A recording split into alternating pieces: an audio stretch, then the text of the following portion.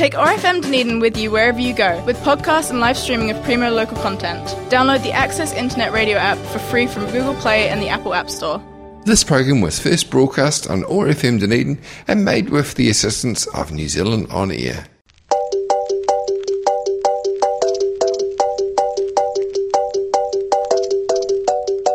Welcome to Headscarves and Good Yarns with me, Amal Abdullahi. This podcast is all about talking about race and diversity in New Zealand, all in the hopes of empowering a more empathetic Aotearoa. And I'd like to welcome Tan back onto the podcast again. Woo-hoo. Hi, thanks for having me again. Thanks for coming on again. So if you didn't catch the first episode with Tan is part of the organising committee for the Race Unity Speech Awards and also the Hui. So these guys do some really, really awesome work, and recently they released the youth statement on race relations in Aotearoa. So they got a whole bunch of young people in New Zealand from all different cultures, races, religions and backgrounds to come together and to talk about race and racism in New Zealand, and how do we come together as a community, and how do we become a united body. And from that document there were 4 key themes that kind of came about from that, and I'd love to talk more about that document with you if that's alright. Sure, happy to. So we touched upon the last episode, we were talking about that second theme, so education can reinforce racism or help eradicate it. And one of the really cool things that I picked up on was many teachers and school administrators are motivated by a love for learning and a concern for social justice, and yet we have seen and heard many examples of unconscious bias and explicit racism in the classroom. So you're a teacher, that's what you do for your full-time thing. How, as a teacher, how does race come up in the classroom? Yeah. I first of all, I'm really lucky in my very short teaching career. I've been in a position as someone who's teaching in the social sciences to really actually, for both race to be something to be aware of and thinking about, but also something that is part of content that I'm talking about. So talking about some of these issues with some of my students. But I guess taking a step back, I think first of all, like when I think about what are we actually describing when we talk about racism in schools, there's things like that recent Children's Commissioner report, which came out a year or 2 ago. I don't know if you know much about the report. No, please I'll just maybe try to yeah. quickly summarize it. So basically in this report, the Children's Commission went out and wanted to survey and get a sense of, what are the issues that need to be worked towards improving in schools. And they didn't actually identify racism as one of those issues. They went out and interviewed students, and racism became one of the sections in this report because they talked to students, and students told them their teachers were explicitly racist or their schools had biases in them, and that was a major issue for them. So I think that document, for me, is the starting point for going, actually, descriptively, there is racism in schools in New Zealand. But I guess, so my experience, I'm not the most experienced teacher, but already I think there's a number of things that I could point to that I think are helping me to shape how I think about race and racism in schools. So, for example, just through the process of observing other teachers and mentoring relationships and things like that,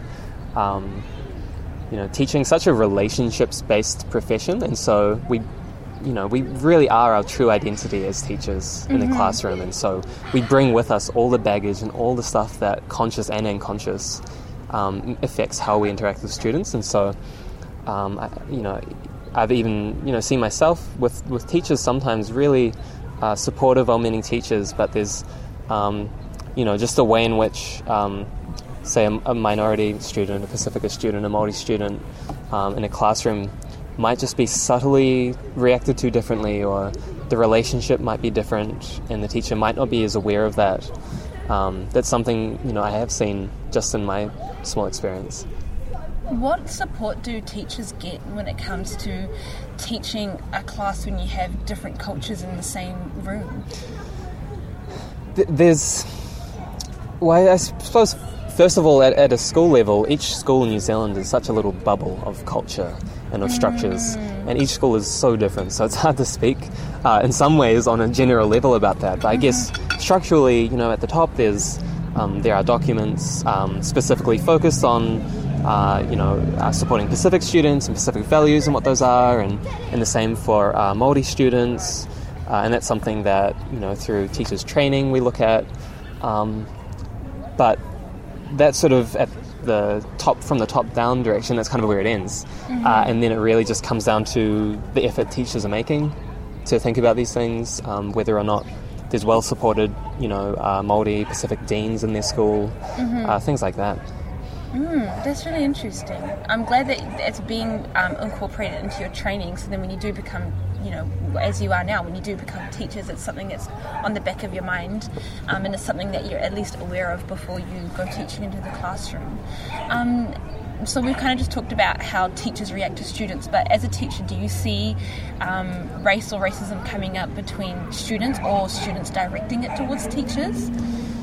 I personally haven't seen that, but I suppose one observation, I'm not sure if it does come up in the statement or not, but there's this thing that, New Zealand schools, even schools where maybe there isn't much explicit racism, there's still some things that we can identify if we're using the lens of race and think, well, is there something more we can do about this? So, for example, the fact that in many schools in New Zealand, the kind of cliques that we are part of and the friend groups that we have are often along the lines of racial identity. I say that, I say that not to imply that's a bad thing, or to imply that that's something that, we need to change or fix, but I think it is something that, that highlights that there's still ways to go in terms of, creating spaces where students with different racial identities can really meaningfully interact and share culture and be more comfortable with that. Like, I think seeing that in schools, it does mean something. I don't know. What do you think? Just going back to the clique thing, that's something that is really interesting for me because, how they stratify kids and by skill into classes. Yeah. And so because I was in the higher end of the classes, I was always that token black girl in the class, and so I never really hung out with and then that was a barrier for me hanging out with other people from my culture, because they were like, oh, well, you're in the fancy classes and you clearly don't need to hang out with us. But it's something that I definitely noticed, people really do congregate in their racial cliques, and I think yes, it's not necessarily a bad thing, because when I first moved to Lower Hutt, I had no friends, and so I got taken in by the Somali group of girls, and I'm so grateful for that, because they really looked after me for the first couple of months that I was at in Lower Hutt. But it does create a barrier to understanding other people, because you don't get challenged at all if you're hanging around people from the same culture, because you'll most likely have the same trends or the same way of thinking about the world. And we come to school, and also just outside of school, we should always be challenged, and we should always have our horizons expanded, I feel like. So yeah, I feel like it definitely can be a barrier. Yeah, and I think definitely one conception of school that I have is that, it really is, for many students, it's the first institution of society that they interact with. And that's so important. It's this little microcosm of society and of that community that you're from. And so anything that we're seeing in that school is going to both reinforce and be reflected in the community around it. That's so true. And then another thing that statement kind of picked up on was we have seen and heard many examples of unconscious bias and explicit racism. And this is an interesting one, because I feel like people get really up in arms if you call them a racist, if they say something really hateful or ignorant, or if they have this reoccurring behaviour that can be associated with a racist. But then to call someone a racist is on another level of, how dare you, I'm not a racist, I have black friends, or I have this, or I'm not a racist because of this and that. And so what I would like to say is, Just recording at the moment. But what I really want to know your thoughts is, where is the line between like subscribing to your unconscious bias and then just straight up being a racist? Yeah, I think that's a really good question. I'm going to go on a little tangent here because actually with my... I love going on random tangents. Cool. That's what we're all about here. So with some of my students, we've been talking about institutional racism, and we actually went and did I don't know if you heard of this sort of Stanford sort of psychological test of unconscious biases. So you can go online and do this test, and of course it's not something that you should take as this will tell you what your unconscious biases are. It's kind of a social measurement. It's more for Stanford than for us, but nevertheless it kind of goes, here's your unconscious bias. And so we did it, and I did the test, and it told me that I was slightly biased towards white people over black people. And I thought, oh yeah, okay, that seems right. And my students were sort of all over the place in terms of where they sat. Just to clarify, because you can't see Tan, but I can. He's a white guy, so yeah.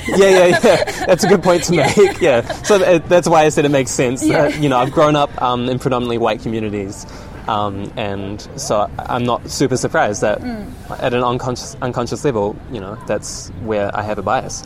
But anyway, I think that sort of coming back to that question of the difference between unconscious bias and racism, or how we talk about and label these things, I think it's a really cool thing to think about, because really we all have our unconscious biases, and race is such a visible identifier for people, and so it's no surprise that we know that the environment we grow up in affects all that. It affects the way in which we sort of see people and initially understand them, and so I guess thinking I think it's important to differentiate between the two, because I guess at least from my position, when I think about racism and when I think about the importance of identifying it and labeling it, I think we need to try and at least generally focus on conscious racism, whether or not it's from ignorance or not. If it's conscious, then that's the real problematic thing. If it's unconscious, we have the power to choose to overcome that, react to it or not, be more aware of it. It's not something that we can, at least I don't see it as something we can sort of measure in the same way, or I see where you're coming from. Yeah, just I might also be going on a tangent as well, but I feel like unconscious bias isn't necessarily a bad thing. I think where the bad aspect of it comes from is whether we act on it or not. Like, if your ignorant behaviours come from that unconscious bias, then I think you need to check yourself and be like, okay, I need to change something, because I think it's human nature to kind of have biases or tendencies, depending. It's just a result of how you've grown up, I suppose. But being conscious of that and checking yourself constantly, making sure it doesn't result in bad behaviours, that's where I think we really need to be responsible.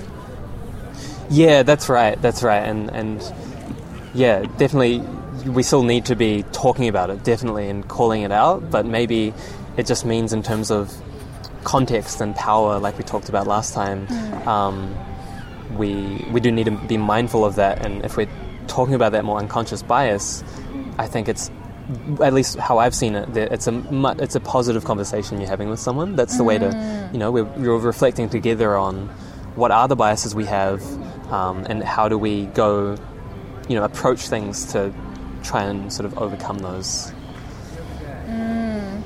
And just with education in general, I think people would naturally think the best place to educate our kids and our community would be in schools. If you were able to change the curricula or the structure of the system somehow, theoretically, what would you do to make sure that education, that awareness is there for everyone? I think one answer I have to that would be drawing on my sort of history side of teaching that I'm quite passionate about, which would be something that also a lot of students, there was actually a petition a while ago to try and make the colonial history of New Zealand compulsory. And so you can see how I think there's actually quite an important relationship, between understanding the history of colonialism in New Zealand and being able to talk about race in New Zealand. And being able to have these conversations and become more aware. I think that's a really important starting point that, we know a lot of students miss out on that in school right now. And it's not to say that there aren't many passionate history teachers already doing it, but I think there, of course, could be more support for that and more structural support, especially. That's a really important one, actually, because I feel like if you understood the colonial history of New Zealand more, then you'd understand why we need needs-based scholarships and why our Māori and Pacifica sisters and brothers are always showing up consistently in the bad statistics. If you know that history, it just kind of makes sense. You're like, there's that connection and there's that understanding or awareness of it more. Exactly. You're right. It's one of the answers that we already know exists. It's there, and we know that that's how we can support, the many New Zealanders who maybe in principle support ideas of biculturalism, but when it comes to actually doing stuff about it and reallocating resources and giving needs-based scholarships, are really resistant. And colonialism, understanding that history is something that can really shift that and help us as communities and as a society to make that next step, to trying to achieve more equity and equality in New Zealand. So switching from colonialism to another topic that I think naturally kind of flows from that, systemic or institutional racism. Because I don't really talk about it that much on the podcast. I just kind of talk about more people's personal experiences with racism and how does it show up in their personal lives. But that's another thing that we don't really talk about in New Zealand, or just in general, is institutional racism.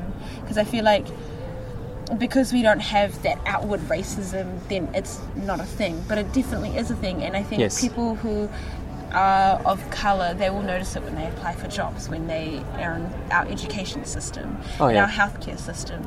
As a teacher, have you picked up on institutional racism, or what are the thoughts on that? I have, yeah. I think this is where, as teaching is my profession, and like I said to you just before we started this, I am sometimes overly frank, and I need to actually position myself. I need to make sure that, because I am speaking as a teacher, and I sort of do represent educational institutions in New Zealand. It's kind of a funny relationship to speaking about, how do I go about critiquing things and being critical in a way that is still constructive and also, so I guess I just want to speak very generally to that. And so I think there's no question that generally there is institutional racism exists in schools. I think descriptively we can know that, we can identify that based on academic results as one measure. We can base it on school leaving results, on things like the Children's Commissioner report. So I think definitely we can, in a general sense, say that. And like I said, I think because each school is its own little universe in a way, in many ways, it does vary a lot. It does, yeah. It's something that when I was at school, I didn't really pick up on it at all, to be honest. I think I was just in my own little bubble of just worrying about the NCA. But as I've gotten older, and especially being in the tertiary education system for many years now, I've noticed how institutional racism crops up. But yeah, thank you for lending your thoughts on that. Yeah. Especially as a teacher, I think that's really interesting. So moving along to the third theme of the youth statement was we need places to talk about race and culture. And what I really loved about this theme is it kind of highlighted the need that we need places and spaces and opportunities for different people to connect. Because like people are very embedded into their own routines, and you don't really have that opportunity to, meet someone from a different culture or different religion. You don't really go out of your way to do that. But I loved how this theme emphasized that fact that we need something to bring people together. How do you see that? How do you see that theme happening in reality? Well, I mean, it's a cool theme. It's something that I think the actual nature of the Race Unity Hui maybe reinforce and help people think about it, because people are looking at the space of the Race Unity Hui and going, well, wow, look at all these different people with these different opinions and perspectives and their diverse racial identities and all of this, and going, well, why is it that I've never been in a space like this before? Why are there not more spaces like this? How do we create these? And I mean, one of the things that a lot of people identify, and I think quite rightly, is food is one of the most powerful ways. Food brings people together. Yeah. So you were talking about, well, what can the local council do to support more, to improve race relations? Well, give money to community groups who want to do stuff with food. Help them host events where people can come and share food and interact meaningfully. Have these cultural. Intercultural relations. It makes me think of there's a really cool case study. I forgot his name.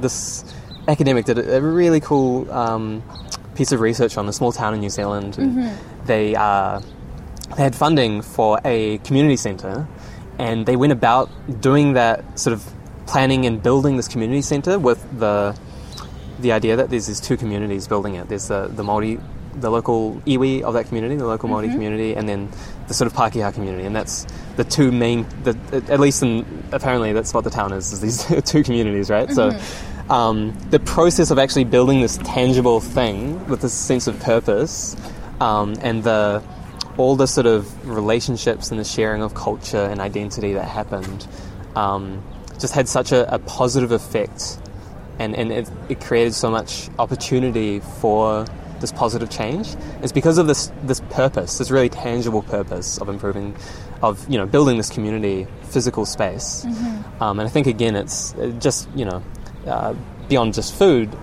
I think it's important that we can identify a purpose, and if there's a sense of purpose, that actually gets people to come to these events, and to, because you're right, it's we get stuck into our routines, right? And we don't naturally go and introduce ourselves to people who look really different to us and who probably have different values to us. That's a challenge. That's a challenging thing for many people, I think. No, yeah, that is so true. And it's something that I have noticed in my line of work as well. Like, at the end of the day, it doesn't really matter it doesn't have to be food. It literally could be anything. But as long as people are drawn to, I could do this, if they're drawn to what the purpose is, doesn't matter what the activity is, and then the natural response to that is that people are going to connect together anyway, because they're all doing this thing that has a shared purpose together, and then that's where you create opportunities for people to connect. It doesn't really matter what the activity is, but I think food is definitely an important one, though. We all have to eat at the end of the day, and we all have our memories and associations with food. Yeah, definitely. One of the sub recommendations under that theme was make use of the arts. It was. Yeah. I'd love to talk about that a bit more. So sure. Why the arts, and how would that bring people together? That's a great question. I think I don't know, I think the arts, maybe that's I think it's something that also, so I'm not sure if I mentioned in this episode, but I'm part of the Baha'i community in New Zealand, and I think one of the things in terms of Baha'i activities, we've learned a lot about how valuable the arts is as a part of a learning process or a part of a community building process. The power of expressing ourselves creatively, I think, is really powerful, and I think we've seen the same in the spaces of the Hui, where we have time allocated for creative workshops. For once we've listened to a panel discussion, we've had our small group discussions, we go into spaces where young people can then try and creatively express what they've been learning in these ideas. And I guess, I don't know, I'm no neuroscientist, but, there's a whole thing of the sort of creative and the rational kind of brain, and I think it just, it's my personal experience. The arts help me take kind of theoretical concepts and ideas and stuff, and, using the arts to use analogies and metaphors and, thinking about how to represent something in an abstract way helps so much in sort of strengthening my understanding of that. I feel that. I feel like, the arts, whatever medium you choose to use, is just another way of expressing how you understand the world around you. And if you're able to put that out there and other people can understand that, and then it leads to them deepening or changing their mind about something else, like that's how it all like connects and makes sense up here in your brain. So, that's really cool. I love how that got included into the discussion. And then we are running out of time, but I just wanted to quickly say that the last theme was institutional racism exists and it must be dismantled, and it's something that we did talk about before, but I really appreciate that was also included in the document. And I suppose my last question to you is, what do you hope this statement will do? What do you hope the impact of the statement will be? I think there's a few hopes, really. I think one of them is, I guess, being realised right now in our discussion is just people are talking about these things. People are reflecting on the ideas, adding their own ideas, critiquing the ones that are in there, and taking it seriously, and being aware too that it is representative of this group of really passionate young people in New Zealand who really care about this. And so making that voice heard is really important, and I think so. A second aim is, this is going to influence policymakers. This is going to influence institutions. Just a couple of weeks ago, we had these brochures in Parliament during volunteer. There was a sort of evening for Volunteer Week. Oh, cool. And so we had Takunda speak there, give her speech. She was one of the finalists. We had these booklets here for MPs to look at.